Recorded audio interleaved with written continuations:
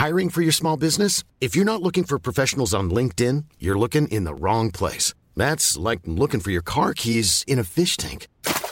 LinkedIn helps you hire professionals you can't find anywhere else, even those who aren't actively searching for a new job but might be open to the perfect role. In a given month, over 70% of LinkedIn users don't even visit other leading job sites. So start looking in the right place. With LinkedIn, you can hire professionals like a professional. Post your free job on linkedin.com/people today.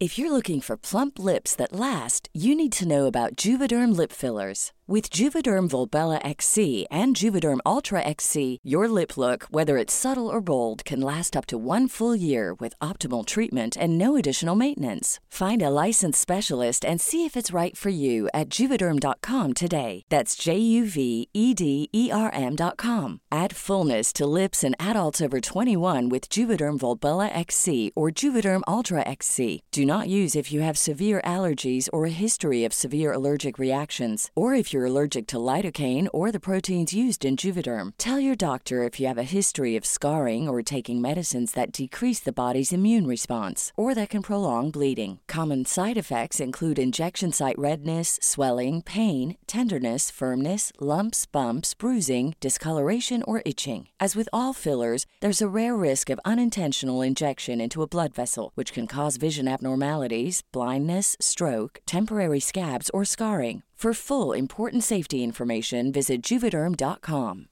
Hey, Dave. Yeah, Randy. Since we founded Bombas, we've always said our socks, underwear, and T-shirts are super soft. Any new ideas? Maybe sublimely soft. Or disgustingly cozy. Wait, what? I got it. Bombas. Absurdly comfortable essentials for yourself and for those facing homelessness. Because one purchased equals one donated. Wow, did we just write an ad?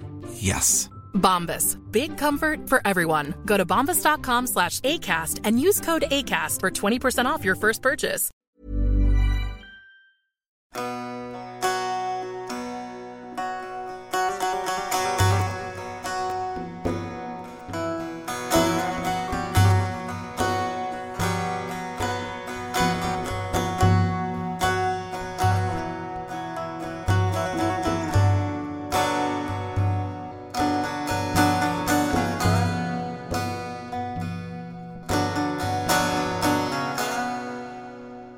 In some of my previous episodes, I have mentioned in passing Hermes and Hermeticism, as these are topics that often pop up in various places and that have played an important role in the history of religion and philosophy. But as important as they are, not too many people know what these words actually denote.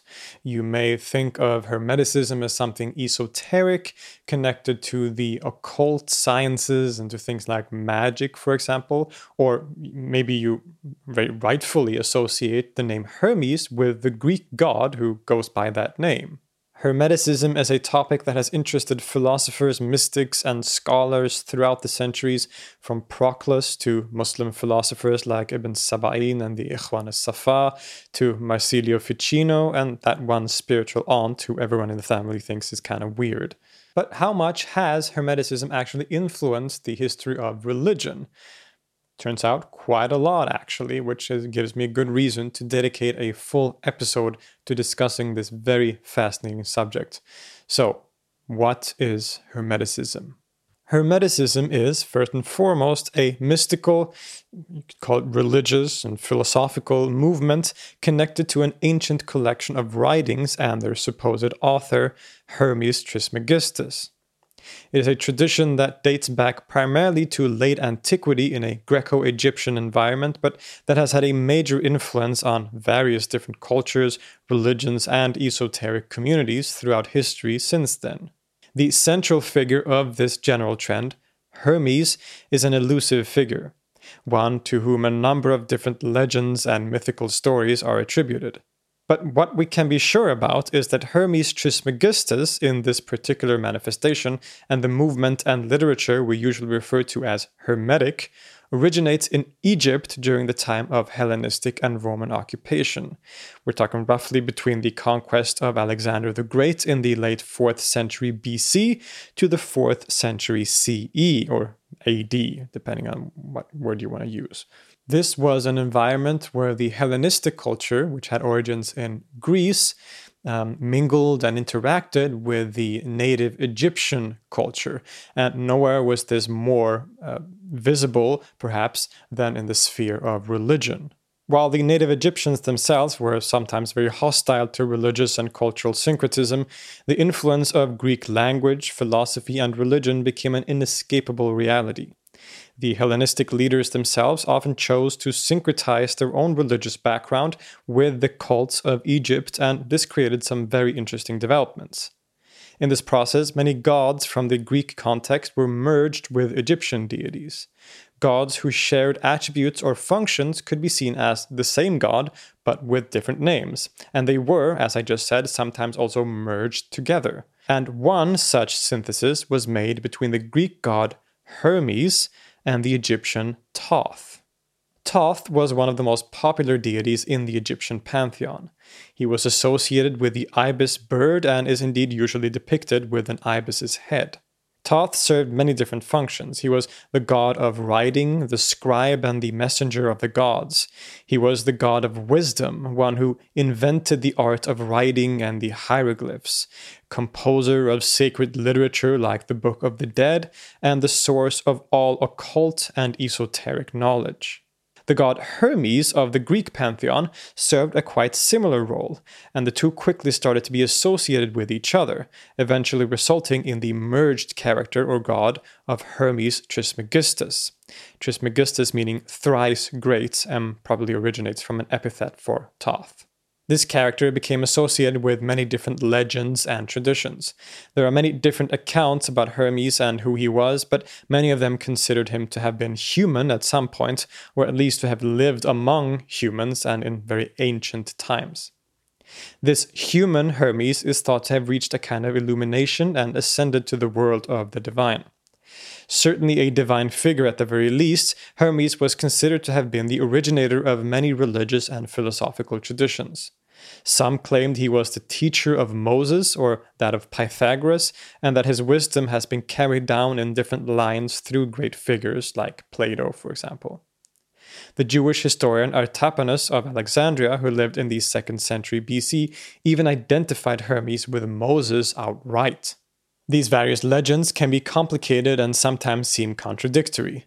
The Thoth of Egyptian religion was clearly a distant and all-knowing, abstract god, while the Hermes of Greece had a more human background, which probably resulted in these varying accounts. Some chroniclers, including the Egyptian priest Manetho, even consider there to have been multiple Hermeses. It all gets very confusing, and we're not going to dwell on the mythological character and legends around the figure of Hermes himself.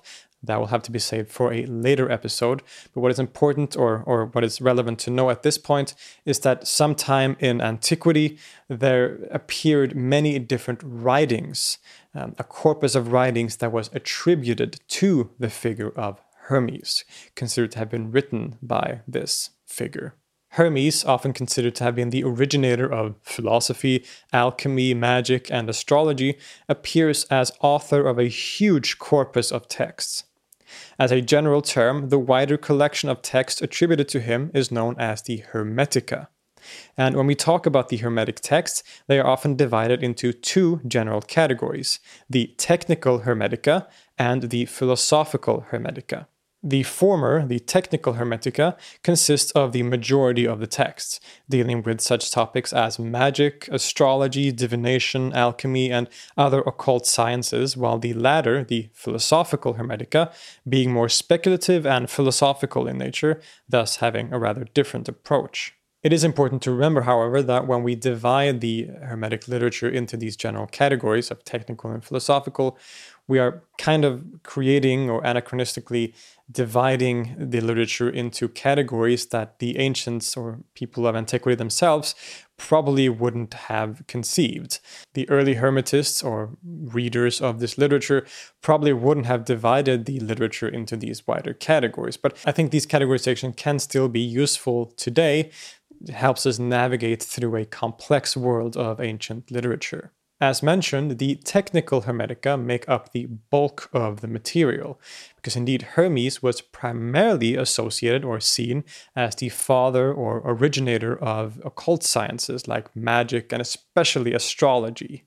Just like Thoth was always seen in earlier Egyptian religion, Hermes was the arch-esotericist, the source of wisdom and hidden knowledge.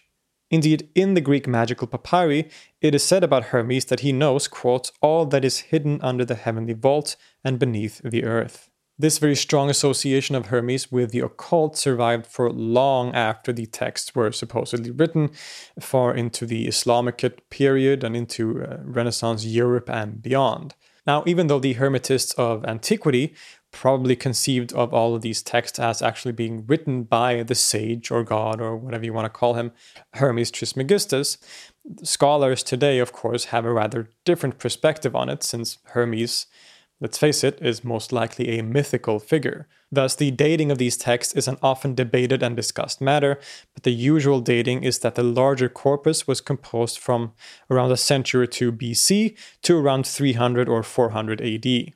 The technical Hermetica is often considered to be the oldest, at least certain parts of it, perhaps dating to periods before the Common Era, a few centuries before BC, whereas the philosophical Hermetica is usually considered to be later compositions, likely in the 2nd to 3rd centuries AD. The most famous of the philosophical writings, the so-called Corpus Hermeticum, was most likely composed in 2nd century Alexandria, a melting pot of intellectual, religious, and cultural activity.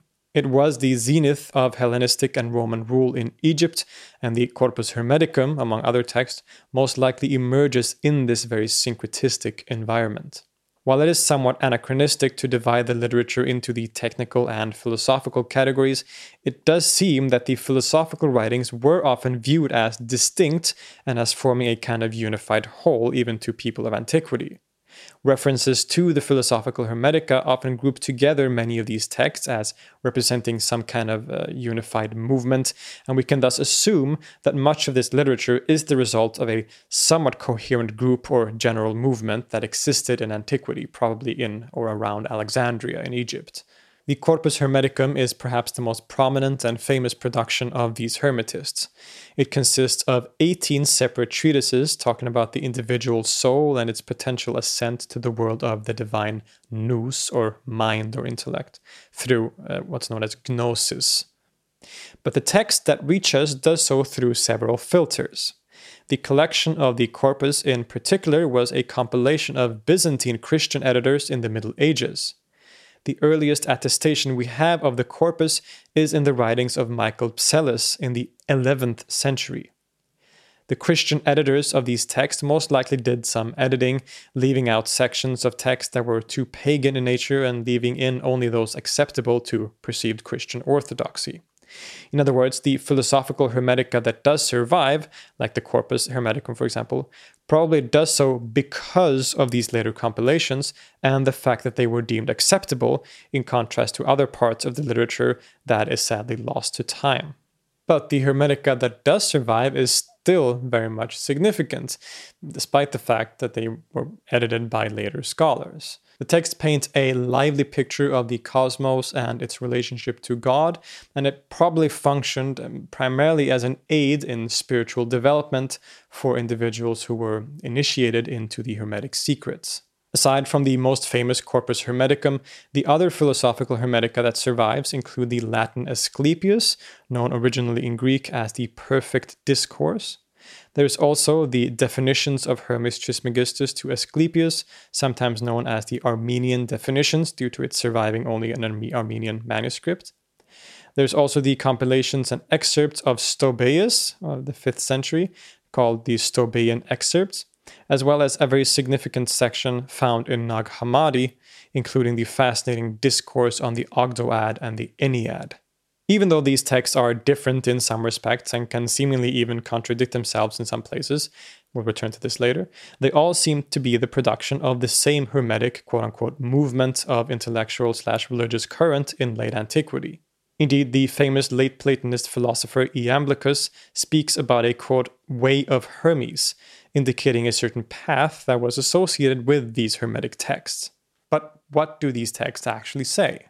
As already mentioned, the texts and philosophy of the philosophical Hermetica were probably part of an initiatory group of spiritual aspirants, although there are certain scholars today that question this idea and are skeptical towards it due to a lack of evidence, which is understandable. There are different opinions about whether or not this is true. Now, most of these texts, including indeed the Corpus Hermeticum, take the form of, you could call it, teaching sessions. So one-on-one sessions where a teacher discloses knowledge to a student. The teacher in most cases being Hermes himself, while the student is one of the other recurring characters of the Hermetica, characters like Asclepius and Tat. But on some occasions, this trend is broken. A prominent example is in the very first treatise of the Corpus Hermeticum, known as the Poimandres, in which Hermes is the one being taught by this other character called Poimandres, which the treatise is named after. And this character Poimandres is identified in the text as the nous, the divine nous. Now, nous is a word that is basically impossible to translate, but it is usually rendered as the intellect or as the divine mind. Already, we get a glimpse into the exalted and complex religious philosophical world of the Hermetica, or the philosophical Hermetica to be exact. The texts were, again, probably used as spiritual aid for people who were initiated into this Hermetic group, although, again, some scholars will doubt this idea. And these initiates were probably being led by a spiritual guide, much like in the text themselves. It seems that if there was this initiatory Hermetic group, the teacher-student relationship seems to have played a very important role, which is then reflected in the text themselves. The teacher would have been a very important factor in the spiritual ascent of the student towards the divine world. This would have been central to the quote-unquote way of Hermes that people like Iamblichus spoke of. The metaphysics and cosmology that the texts present is a colorful one. At its center is God, who is one and the creator of all things. God is sometimes called the Father in the text, and the general attitude towards God is significantly more devotional and personal than, for example, in the later Neoplatonic writings of Plotinus. Aside from God, the Hermetists then divide reality into various spheres. There's God again, there's the intelligible world, the physical world, and the human being in a kind of descending order. The human being, however, is the microcosm of creation, and thus, at least in his spiritual or noetic intellectual reality, is exalted above other inhabitants of the cosmos, including even lesser deities and gods. This idea of the human being as a microcosm of the larger macrocosm of the universe or divine world is a theme that will recur continuously in history and even outside of Hermeticism as well. Aside from this, the system also includes various planetary spheres, daimons, and divinities fitting for a late antique philosophical environment.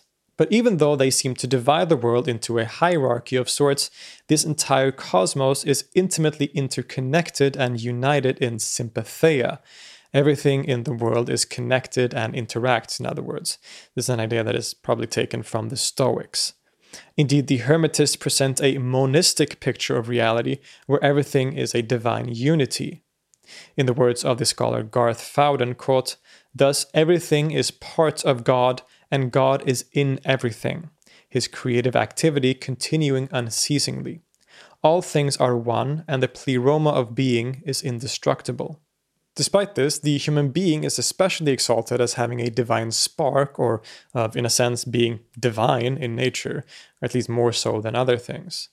The soul of the human being can ascend through this hierarchy of being to reach communion with the divine nous and with God himself. It is with this that the philosophical Hermetica is primarily concerned. The texts were, again, most likely part of an initiatory spiritual practice that aimed to purify the soul of impurity, to shed attachment and connection to the body and the world of matter, and to ascend to become unified and assimilated into the one God, so that the person himself becomes divine. It seems that the Hermetic practices included a kind of asceticism, but not to any extreme degree. We don't find the kind of world-neglecting and negative attitudes of the Gnostics, for example, in these texts. Well, actually, sometimes we do. It's complicated. Indeed, many scholars have pointed out, and if you read the text, you will probably see yourself, that the texts aren't always that consistent in its expressions.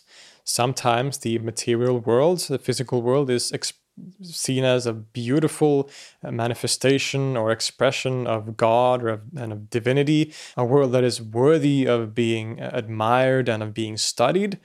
And then in other texts, the world is seen as a negative prison that is to be escaped entirely.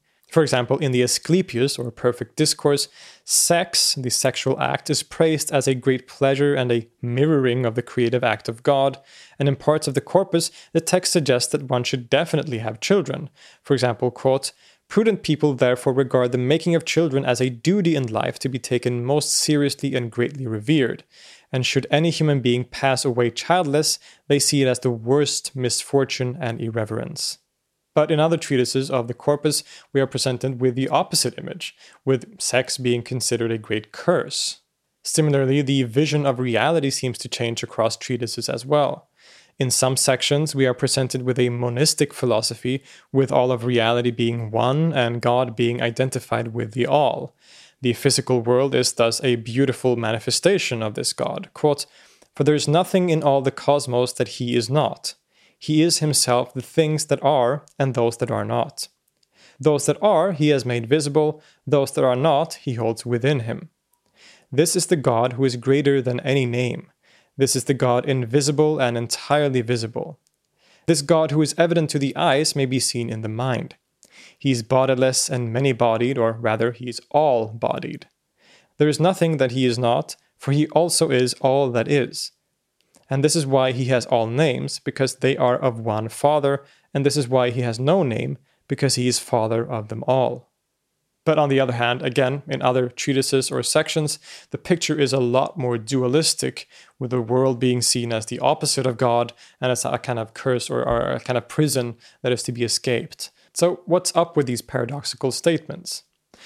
Scholars previously, and some today, have argued that because of these great contradictions in the text, this must mean that the different treatises of the text were probably written by different groups altogether, so different people with different philosophical outlooks, and they were only sort of grouped together into a single corpus at a later date. However, many today have taken a different route in interpreting these texts and the seemingly paradoxical statements within them. The scholar Garth Fowden argues that this diversity of perspectives is not the result of different outlooks philosophically, but instead represent the gradual development and ascent of the spiritual initiate.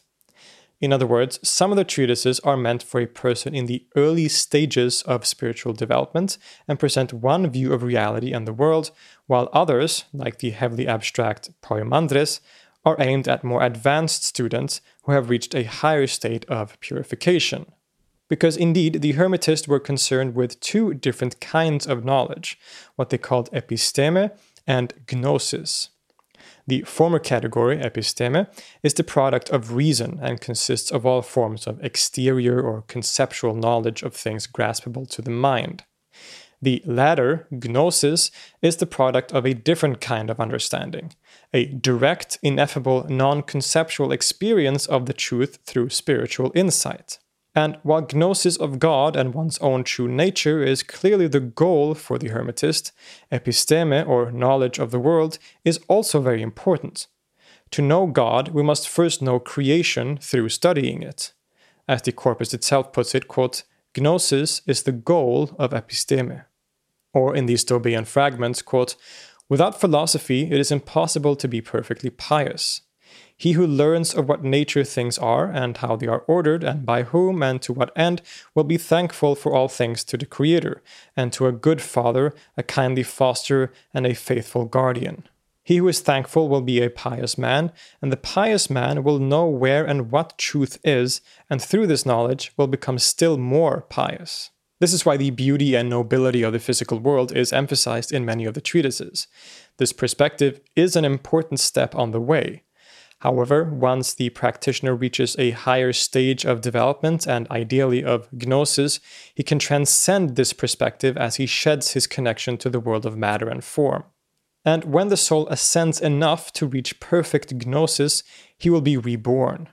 Not in a physical sense, of course, but in a spiritual sense. He will become one with the nous, the divine mind, and with God himself, transforming his soul into a divine status.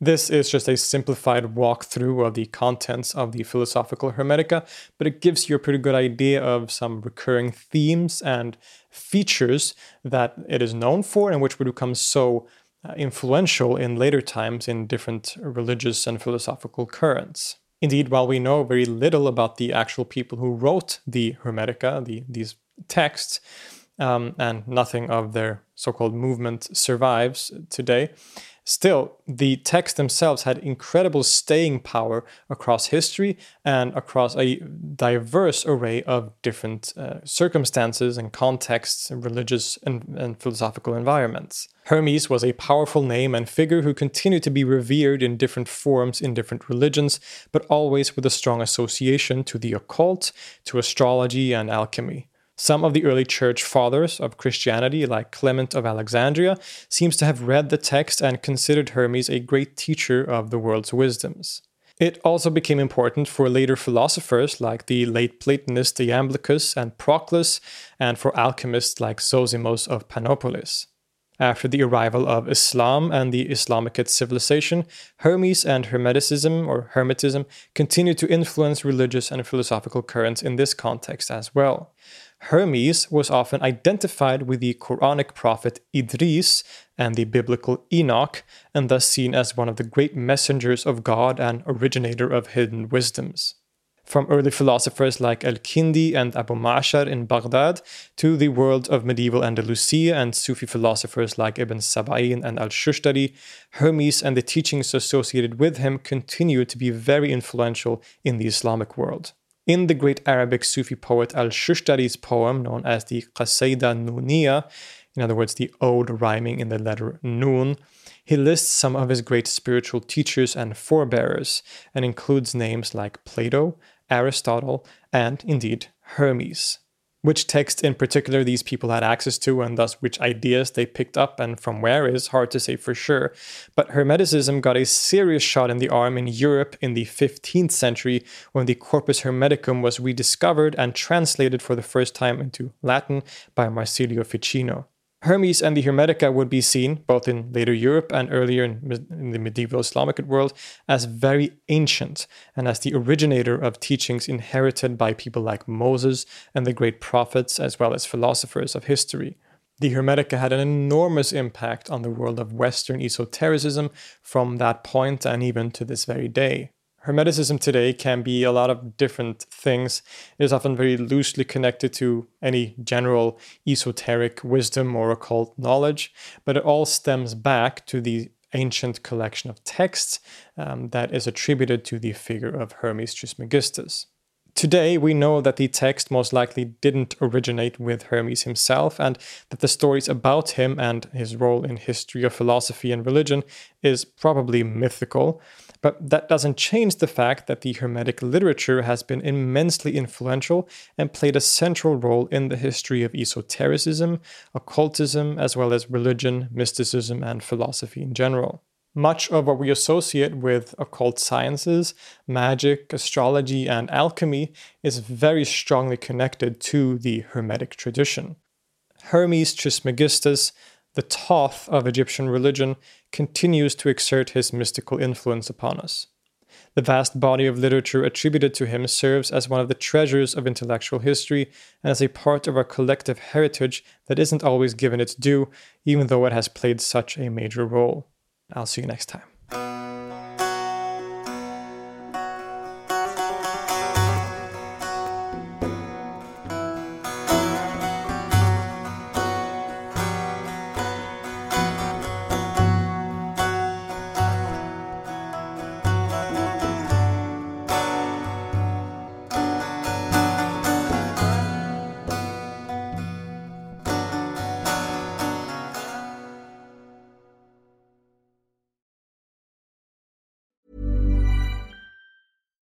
If you're looking for plump lips that last, you need to know about Juvederm lip fillers. With Juvederm Volbella XC and Juvederm Ultra XC, your lip look, whether it's subtle or bold, can last up to 1 full year with optimal treatment and no additional maintenance. Find a licensed specialist and see if it's right for you at Juvederm.com today. That's JUVEDERM.com. Add fullness to lips in adults over 21 with Juvederm Volbella XC or Juvederm Ultra XC. Do not use if you have severe allergies or a history of severe allergic reactions, or if you're allergic to lidocaine or the proteins used in Juvederm. Tell your doctor if you have a history of scarring or taking medicines that decrease the body's immune response or that can prolong bleeding. Common side effects include injection site redness, swelling, pain, tenderness, firmness, lumps, bumps, bruising, discoloration, or itching. As with all fillers, there's a rare risk of unintentional injection into a blood vessel, which can cause vision abnormalities, blindness, stroke, temporary scabs, or scarring. For full, important safety information, visit Juvederm.com.